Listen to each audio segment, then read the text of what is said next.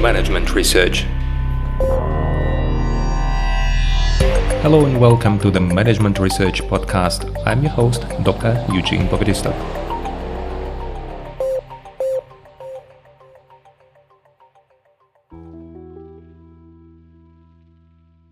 Hello and welcome to the next episode in our mini-series on organizational capabilities. And as we spend a lot of time on dynamic capabilities, we probably should name this mini-series also Dynamic Capabilities Series. In our today's episode, we're going to talk about a different concept that is related to both organizational capabilities in general and dynamic capabilities in particular. We are going to talk about the absorptive capacity. And the absorptive capacity is a different concept that has been introduced parallelly to dynamic capabilities. And after 80 years of existence, some scholars propose to merge these two topics, these two concepts, and say that absorptive capacity might be a part of a dynamic capability of a firm. In order to give you an explanation what absorptive capacity is, I want to give you an individual example. Imagine that you would like to learn something new, that you would like to learn about a new concept, and there is only one paper that is written in Chinese. Only those who speak Chinese, who read Chinese, can acquire this knowledge. It means that in order to get some knowledge, you need a specific precondition. You need to have some capacity that will allow you to acquire this knowledge. A bit different example would be that if you would like to acquire new knowledge, let's say in electroengineering, you need to know about electricity, you need to have the basic engineering education, and otherwise you won't be able to understand what this knowledge brings you. And here we come to the concept of absorptive capacity on an organizational level. In an organization, if you want to acquire new knowledge, you have to be ready to acquire this knowledge. Let's assume that you want to introduce artificial intelligence to some of the routines, to some of the processes within your firm. If you haven't used this technology, if you have no programmers, if you have no understanding how process management works, how process optimization or process innovation works, you might have an issue with artificial intelligence. Although this theory is very interesting and new, you might have a problem with understanding this technology. Although this technology is very promising and required, you might have a problem with using this technology. You might not be able to just understand and acquire this knowledge because you have not sufficient processes and other capacities that will allow you to do so. And this was the main idea of absorptive capacity, that sometimes if there is a dynamism on the market and something new happens, let's say new technology comes, not all firms are able to cope with it.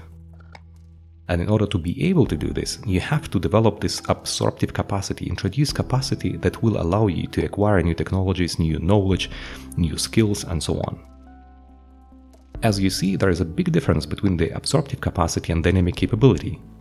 First, the capacity is more about the volume, amount of knowledge, different technological capacities that you should have in order to acquire new things. Dynamic capability, as any capability, is about acting, is about doing something. And there was a big bridge between these two concepts unless some people said that you have to actually split absorptive capacity into two sub-concepts. Into the potential absorptive capacity, or having this potential, being ready for something, and realized absorptive capacity, that activating this potential capacity should happen.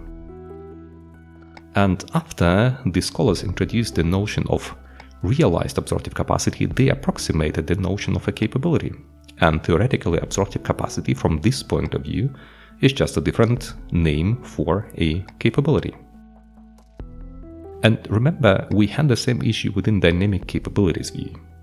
We had the sensing, seizing, and reconfiguration capacity that were named capacity, but actually they are much closer to a capability on acting, doing something with the resources.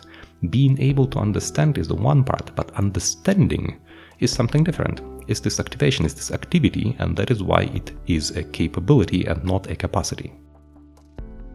And some scholars, I think it was 2008, when they proposed that absorptive capacity, in the understanding of this potential and realization of this potential, should be a part of a dynamic capability, because in the event of a dynamic capability, you have to sense an opportunity or a threat for which you would require this absorptive capacity, the potential one, then you have to seize an opportunity and reconfigure it that would correspond to the realized absorptive capacity.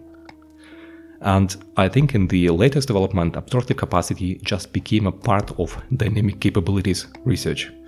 Although I would differentiate between the capacity and potential and readiness and actual acting that I would call a capability. Anyway, both concepts, they used to develop in parallel to each other. Now they are a part of the one single theory of dynamic capabilities. I hope you learned something new in this episode, and I hope you will have a different point of view on yourself individually and on your firm with regards to your readiness to absorb new knowledge. It's not about new technology, it's not only about new employees, it's not only about the new skills.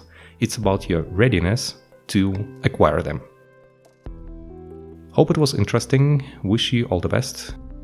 Good luck, and I see you in the next episode. Bye bye.